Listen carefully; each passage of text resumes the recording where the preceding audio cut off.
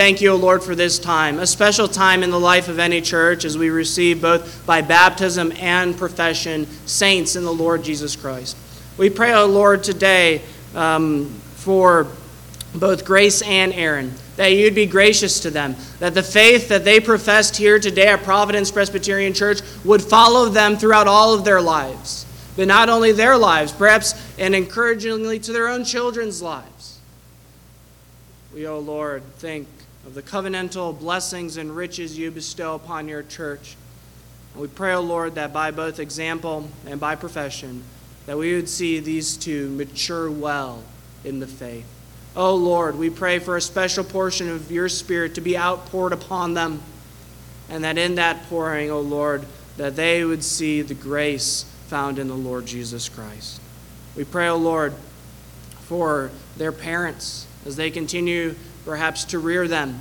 We pray that in the nurture and admonition of the Lord, they would see maturity and fruit. We pray, O Lord, for your grace in that family system, and that by your word there would be glory declared by the word of Christ. We pray also, O Lord, for the civil realm before us. We think, O Lord, today perhaps of our own Supreme Court. We think of Chief Justice Roberts and the justices that serve alongside him. We pray, O Lord, that this court would adjudicate matters in a manner that brought honor to your name, but not only that, O Lord, that promoted moral lawfulness within our own country. We pray, O Lord, that by the rule of the Supreme Court, we would see perhaps a cultural churning, a turning away from worldliness, and perhaps to a better model of uprightness within society itself. Whether it be mere cultural, we pray, O Lord, for the greater, that there would be revival, and that there would be a moral revolution in the positive sense within our own land. We pray also, O Lord, for the work of the church throughout all the world. We think of Rachel Raby this morning as she has returned to Japan. We pray, O Lord, that as she returns and she is received well, hopefully, and hope by those who are around her, we pray, O Lord, that you would energize her ministry. We thank you, O Lord, a few months ago for her coming amongst us and sharing the work of her ministry and the difficulty therein. We pray, O Lord, that those who are in Japanese society would hear the gospel through her ministry, through her teaching ministry. But not only that, that the culture would be radically changed forever for Christ. That churches would grow and prosper, and that the gospel would go forth to the ends of that country. We pray also, O Lord, for the lost in our own country in a similar manner. O Lord, we live in a post-Christendom world, and the results of that is moral vacuousness and lawlessness. We pray, O Lord, that you would soften the hearts of those who do not believe in the lordship of Christ, reject the triune God. We pray, O Lord, that there would be great softening and revival within our own land, in our own country. Whether it be in legislatures or within our homes, we pray, O Lord, that there would be great transformation. And that, O Lord, you would use faithful biblical churches to preach the gospel to those who do not know you. We pray, O Lord, that you uplift all those churches now, and that in their mission today to preach Christ, that those who do not know you would hear the truth, and that it would fall on fertile soil, and in that fertile soil, the fruit of faith would come forth. We pray, O Lord, for our own growth in that regard, that you would continue to provide us our own nutrients to grow as a congregation. We pray that our own congregation would grow in greater conviction to being a witness to Christ to our community, that we would have general personal outreach, perhaps not in any cliche way, but, O Lord, through faithful witness. May our thoughts, words, and our deeds reflect a witness to Christ, a desirous witness that is intoxicating for all to hear. O Lord, be with us this day. Be with the Bogard children as the long road of faith is now before them. We pray all of this in Jesus' holy name. Amen. I invite you to turn with me to the Gospel of Luke. The Gospel of Luke.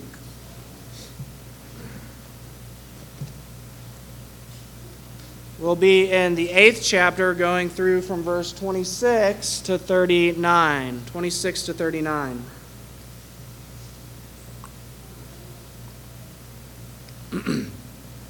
Last week, Jesus conquered the storms, and we saw the great work of Christ, not only having control over perhaps humans and animals, but the creation itself.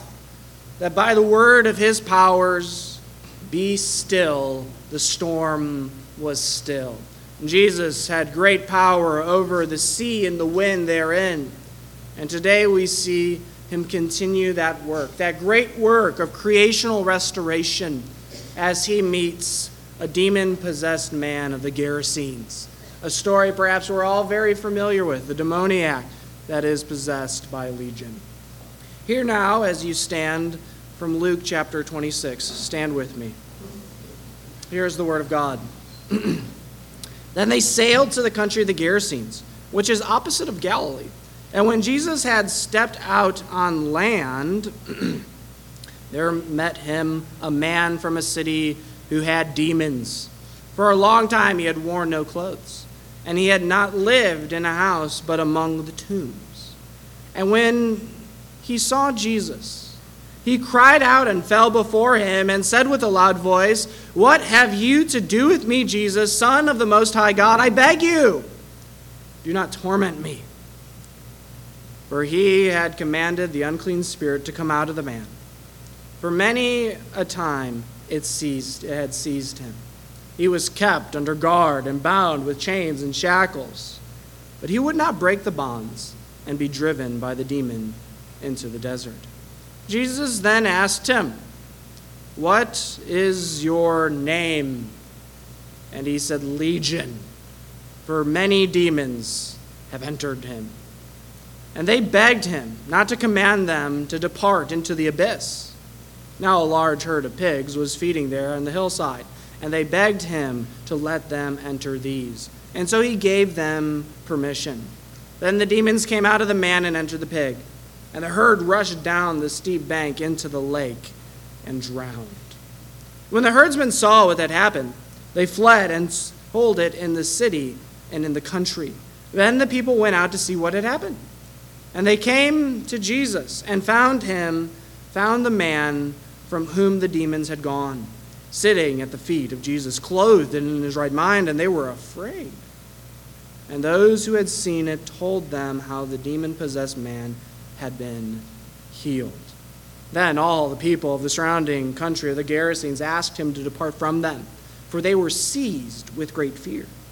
So he got into the boat and returned. The man from whom the demons had gone begged that he might be with them. But Jesus sent him away, saying, "Return to your home and declare how much God has done for you." And he went away proclaiming throughout the whole city how much Jesus has done for him. Here ends the gospel lesson, and this is the word of God. You may be seated. When I was a kid, I used to get spooked by horror movies. There was a problem in my own home because my mom only liked two types of movies. One was action movies, and the other was horror. And she liked them being intermingled with both quite often, to her great delight. And everything else in my mom's mind was boring. And so we perhaps enjoyed Mission Impossible, the movies with Tom Cruise, not the old TV show. Or we would enjoy things that are just almost unspeakable. Scary movies from the 80s. But I remember perhaps the scariest movie that I would watch would be those movies that always with the preface would say something akin to based on a true story. You've seen that, have you not? Perhaps none more scarier than the exorcism movies themselves. After watching those movies as a kid, I would often go to sleep, and for some reason that night, I would wake up exactly at 3 a.m., which was the scariest time for any little boy to wake up. And I would sit there under my covers shivering, wondering if tonight is the night that I become like one of those movies based on a true story. Well, good news for me, and perhaps good news for all of you here today. Just because Hollywood says it's based on a true story doesn't mean it's based on a true story. And what we'll learn here today as we study this demonically oppressed and possessed man is that perhaps Hollywood gets it wrong. Perhaps Hollywood gets it wrong. Jesus showed us the restoration of the creation itself when he calmed the most evil part of creation last week with the calming of the sea itself. Jesus' restoration and redemption is not limited to creation, though. And we see that as Jesus goes to the people of the Gerasenes, his hope and desire in that Gentile nation with those Gentile people is to restore them themselves. And what greater example of that restoration than this demoniac in this necropolis?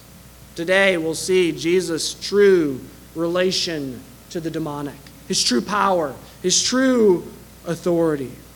But even as we come to this passage, perhaps today we feel crippled by the power of the demonic, perhaps also of our own sin. And so there's much for us to glean from a passage such as this, that the Lord Jesus Christ himself has ultimate supremacy over all that is dark. Have you ever felt tormented? Have you ever felt chained spiritually? Perhaps you're in this season of life right now. Perhaps you're backsliding as your own sin overwhelms you. Well, today, I want you to know that Jesus liberates us from the chains of darkness. That is the main point. Jesus liberates us from the chains of darkness. The first thing I want you to see in this passage, though, is that darkness will isolate you. Darkness will isolate you. You see this in the life of this man. Verse 26. Then they sailed to the country of the Gerasenes, which was opposite of Galilee. And when Jesus had stepped out on land, there met him a man from the city who had demons. For a long time he had worn no clothes, and he had not lived in a house, but among the tombs. You see the effects of darkness upon this man. Most stringently, of course, as it relates to the demon, but his sin has isolated himself from society itself. This is perhaps Jesus' first, most notable encounter with demons in Luke, most explicitly. There's no secret here. The effects of demons upon this man is gigantic. I mean, look at his life. If you look at verse 27, he had no clothes, and he lived among the dead. What kind of life is that? This man has been relegated not as human, but to a wild animal who fends for himself at a place of tombs, a necropolis. My mind often goes perhaps to New Orleans and the necropolis you can experience there. Imagine living among the tombs of New Orleans. That's this man. And not only is he living among these tombs, he's chained there with no clothes on. He's a wild man. The man bears the shame of his own nakedness among the dead, who the dead themselves have clothes. Not even he has clothes. You can see the effects of the demonic. He's alive, but he ain't living. This is no life that any of us would want. It seems he's not in his right mind. He's been so oppressed by the demonic presence that he no longer thinks well. But look at the severity of this case. Verse 29 in the latter half, for at many times it had seized him. He was kept under guard and bound, chains and shackles. And he would break the bonds and be driven by the demon into the desert. This man was such a nuisance to society that not only was he bound spiritually by these demons, he was physically bound as well. Think of the isolation. He was deemed not fit for society. He was sent by the people to live among the dead. And he was such a nuisance that there would be guards to guard him. He was not only isolated spiritually by the demon, but he was isolated by the guards who guarded him 24/7. Think of the isolating nature. And that's when we learn his name. Jesus asks him, "What is your name?" And he says, "Legion," for many demons had entered him. The demon takes a page perhaps out of modern politician playbook in that when asked a question, he doesn't answer directly. He doesn't get the names of these demons. Instead, the demon sidesteps him and says, "Legion." And he says legion on one reason and one reason alone. It is to communicate to Jesus that this man is overwhelmed by demons. Not merely one, not merely 10, hundreds if not thousands. The demon is evoking Roman understanding of the legion.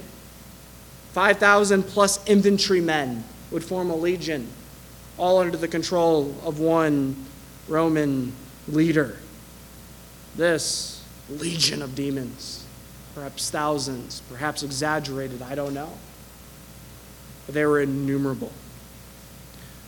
When you think of the demonic, though, as perhaps we develop this isolating feature, our own view could probably use a better tune-up. Perhaps you and the congregation this day view the work of the demonic too lowly. You never think of the demonic's effects today. He's almost categorized the demonic work today as something that is passé, something that is not involved. You just blame everything on your own sin. Perhaps that's too low of a view of the demonic. Or perhaps others have too high of the power of the demonic. Perhaps you think demonic oppression is at every part of your society, every part of your own life, that you're not culpable for your own sins because the demon's upon your back and shoulders. We blame shift all of our woes to others. Perhaps we could have too high of a view of the demonic. But what we do see here is that demons and the demonic influence, oppression upon our own lives, tend to isolate us. The darkness of our own world can be categorized in three ways: our sin, the fallen world, and the demonic itself. And so whether we are experiencing the demonic, the fallen effects of the world, or our own sin, all of that darkness isolates us. It isolates us from God himself, but also from one another. I mean, how often, as Christians even, have you fallen into sin and by your own shame you feel that you can't bear presence in the community? You become melancholy. I'm going to stay home on Sunday this Sunday because I'm too shameful to come here. Perhaps it's pure isolation. Perhaps the mental health of our own lives is at an all-time low. And instead of joining the community, we isolate ourselves. That's the power of darkness. And we can experience that today, whether it be sin, the fallen world, or the demonic itself, like this man. We can know that darkness isolates us. But there's good news. Jesus liberates us from the chains of darkness. Yes, darkness isolates us, but Jesus, in the second point, liberates darkened hearts. Look at verse 28 with me. And when he saw Jesus, he cried out and fell down before him and said with a loud voice, "What have you to do with me, Jesus, Son of the Most High God? I beg you, do not torment me." These demons had one job in the life of this man, and it was to torment him. And perhaps when you first read that text, you think that the demon is talking about his own work. But no, the demon is now pitifully coming before Jesus and begging, "Do not torment me like I've tormented this man." It's a striking picture of the demon as it relates to Christ. He falls and cries before Christ, groveling on hands and knees, "Please, be merciful to me. Do not torment me." And perhaps this is the check and balance for the power of the demonic in the Christian church. Look how this demon grovels before the power of Christ. Grovels, knowing that he has no power over Christ. Perhaps we saw a great picture of that last week when Jesus himself conquered the dominion of the demons by calming the storm. But now we see it as Jesus marches on forward. This demon shrieks in fear before Christ. There is no battle. That's perhaps what you'd expect.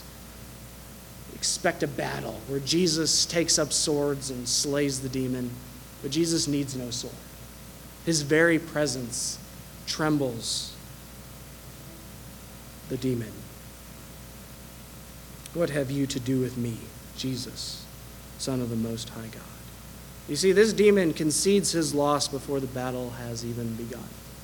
When I was in Yazoo City as an intern, one of the things that we did every single Friday was go to the football games. And the local academy, when in Rome, you just do what the Romans do, and so I would go. But the local academy is where all my youth attended, and they were all part of the football team. But in my last year there, their school got too small to have a full football program. And so they couldn't do 11-man football with, 21 teammates. They would just kill the kids. And so they demoted them to 8-man football. And this was a game changer for this middle of the pack school, because they had all the training, all the capabilities of an 11-man football team.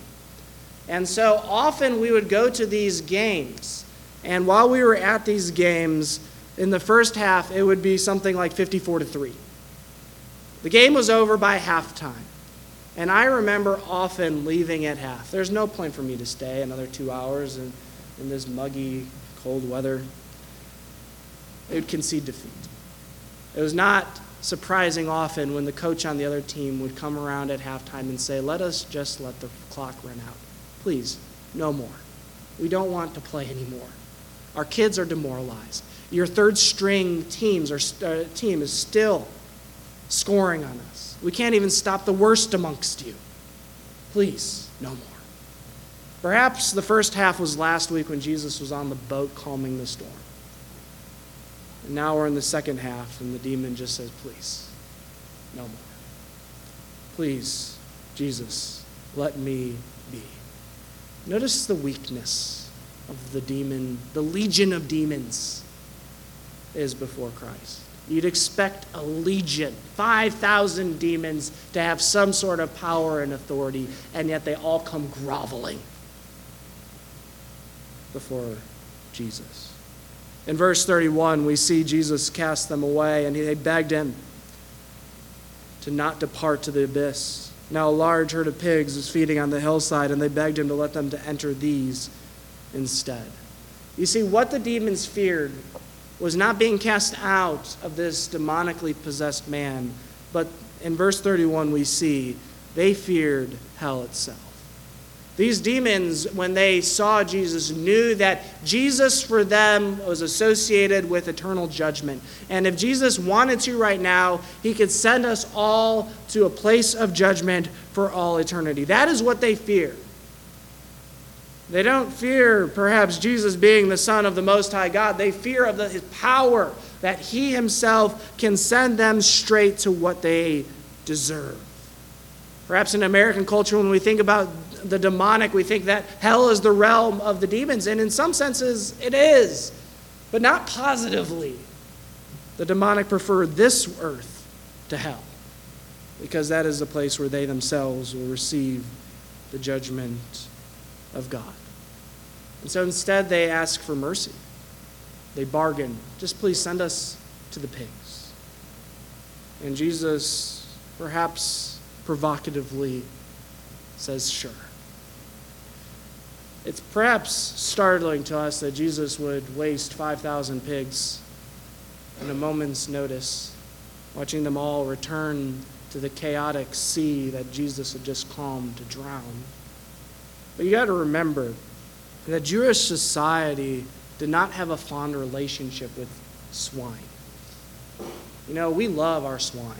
I love swine. I love to eat them. I love every part of the pig. My bacon-saturated life. The baby back ribs that I'm just thinking about now. The pulled pork. I love the whole pig, the whole thing. I'll eat all of it. And so you think in your own modern mind, how could Jesus waste 5,000 swines? It's the most natural thing for us swine-loving Americans.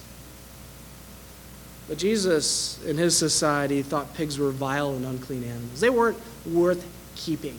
Obviously, they are in the land of the Gerasenes, and they like their pigs like Americans like theirs. But for the Jewish man, as he saw these animals, they were a waste of space anyway. He was doing the Gerasenes a favor in some regards, sending these animals to die. And so he sends them. I want you to see how Jesus expels these demons. You might perhaps expect special Latin chants or special rituals with holy water blessed by Roman priests. But we see none of that here. Jesus just says, "Come out." It's striking, the simplicity. It is never simple in those horror, demonic films. It is always a battle where the priest always somehow fails until the very last moment. But notice the simplicity. Jesus says, "Come out," and the demons come out, and they comply under his great authority. I want you to see that Jesus is the liberator. He liberates this man so simply by calling those demons to come from him. For the believer, it's similar. It's almost the same. Satan, perhaps, is a good picture, is like, and all of his demons are like ravenous dogs, no doubt. But they are like ravenous dogs that are chained. If you get close to these things, yeah, they'll bite your hand off and do all sorts of damage to you. But they are chained. Their authority and their ability is chained by Christ. Yes, dangerous, but their power is limited. And that's the good news for you today. And it is the same not only for the demonic influence in your life, but your own sin. As the Lord comes in and renovates us, all of us have access to the power of Christ today by his Spirit who dwells amongst us. Therefore, we have nothing to fear, because Christ expels darkness. We heard it in 1 John today that in him is light and there is no darkness at all, and it is true. When Jesus comes, demons grovel and they beg for mercy. It is the same for the Christian here today who has Christ. The demonic influence is limited, dangerous, but limited. Jesus liberates us from the chains of darkness. The last thing I want you to see, though, is that this liberation leads to both fear and amazement. To both fear and amazement. Verse 34, when the herdsmen saw what had happened, they fled and told it in the city and in the country. Then people went out to see what had happened, and they came to Jesus and found the man from whom the demons had gone, sitting at the feet of Jesus, clothed and in his right mind, and they were afraid. And those who had seen it told them how the demon-possessed man had been healed. And the people of the surrounding country of the Gerasenes asked him to depart from them, for they were seized with great fear. And so he got on the boat and returned. There are two responses to the liberation of Christ for this demonically oppressed and possessed man. The first is from the people themselves. They are afraid for two reasons, perhaps. One, they are afraid because this man had just cost them an entire livestock of pigs. If he stays any longer, what else will this man take from us? He's already taken our pork. So they ask him to leave. But also there is a scary picture of that man being in his right mind. A man who has had psychosis and crazed natures for how long, who knows? He's not been in his right mind for a long time. He is a constant issue in society. No one wanted to deal with him, and to see him normal and clothed would have been shocking, perhaps even doubtful. I've watched those videos of homeless people who look crazy on the street, and a barber comes and tries to clean them up. And they go from looking perhaps like a Neanderthal where you don't know where the beard ends and the hair begins. They just look crazed, long nails, unclean. And then a barbershop comes in and cleans them up. Right? If you've ever seen those videos, it's amazing, the turnaround. It's a transformation, if you were. They go from looking like a Neanderthal to looking like the guy from the Dos Equis commercial who is the most interesting man in all the earth. Cleaned up, in his right mind.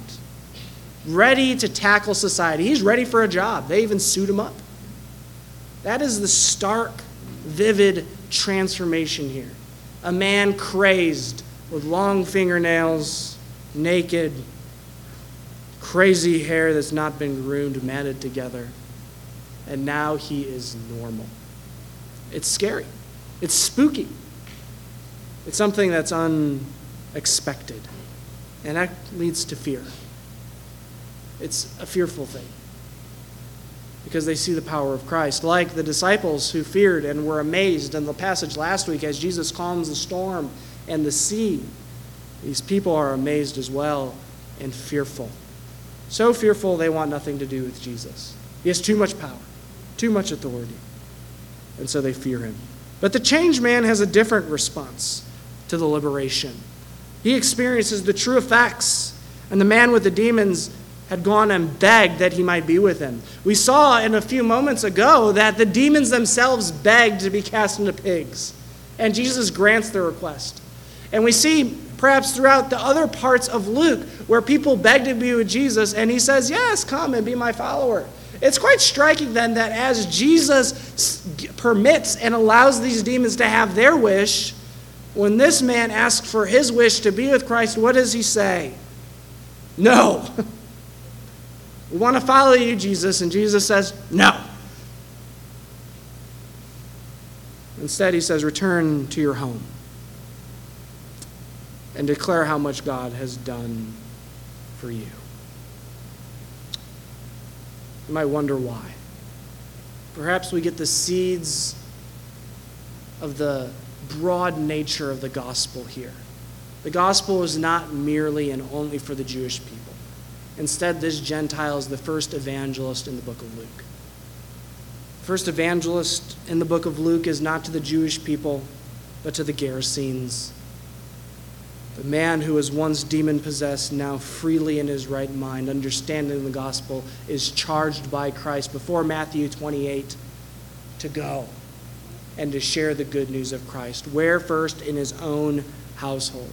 Imagine that family reunion. A terrifying experience, perhaps, as they see a son, a grandson, a brother who had not been well for decades come with news of the man that healed him. He's asked to stay because that is a potent gospel message. What happened? This man who came off of a boat, who calmed the storm, expelled every demon from me and offered me life. A man who once was living but not alive but not living, now has been given a second chance at life here today. When Christ expels darkness from us, when he breaks the chains of darkness, we are offered this new life here.